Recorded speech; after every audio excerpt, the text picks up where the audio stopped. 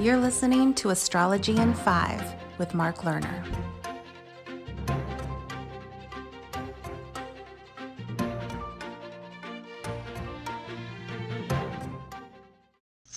Today is April 17, and 34 years ago, in April 1986, I wrote the preface for my self-published book, Mysteries of Venus.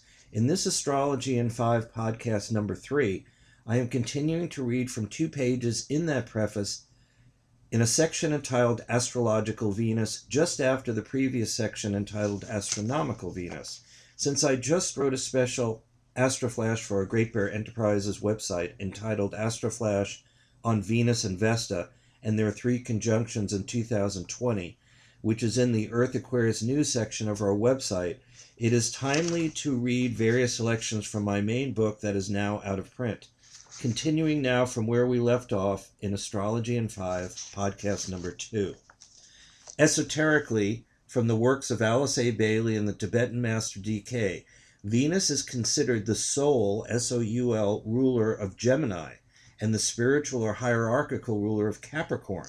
The late Indian Prime Minister Indira Gandhi was born with Venus in Capricorn, while Corazon Aquino, former president of the Philippines, has this position as well. Venus in Capricorn has been often portrayed in less than glowing terms emotionally by many astrologers due to the chilly reception given Venus here by Saturn. But on an ultimate level, Venus reaches its highest expression in this sign of mountains, peaks, and summits. In a sense, Venus in Capricorn symbolizes the challenging spiritual initiation of a human soul and eventually of humanity en masse. Dane Rudhyar suggested that Venus was active on 3 levels.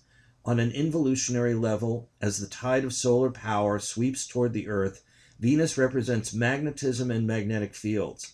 On an evolutionary level, as the tide sweeps back from the Earth to the Sun, Venus becomes the realm of love, social expression, culture, the fine arts, the search for planetary peace and harmony.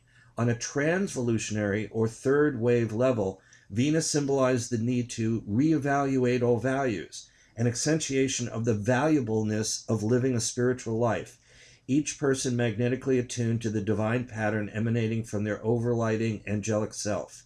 In general, Venus is connected to the feeling function within, the ability to evaluate issues or people in the sense of good and bad, right and wrong, positive and negative. However, Venus is said to be the channel for what is called the 5th ray of the concrete mind and science. This can be understood in the light of Venus's esoteric, Gemini, and hierarchical Capricorn rulerships. This brings up the possibility that people born with prominent Venus, under certain circumstances, may be very talented in the sciences, mathematics, medicine, computer technology, and the like. Perhaps the most stunning example of this phenomenon would be the case of the French chemist Louis Pasteur. He was born on December 27, 1822, with 6 planets in Capricorn in the 3rd house. His Sun, Venus, and Neptune were in a very close conjunction in Capricorn, the sign of Venus's spiritual rulership. He had Libra rising, making Venus his basic chart ruler. Jupiter and Saturn were both in Venusian Taurus, while the Moon was in Gemini, Venus's esoteric rulership.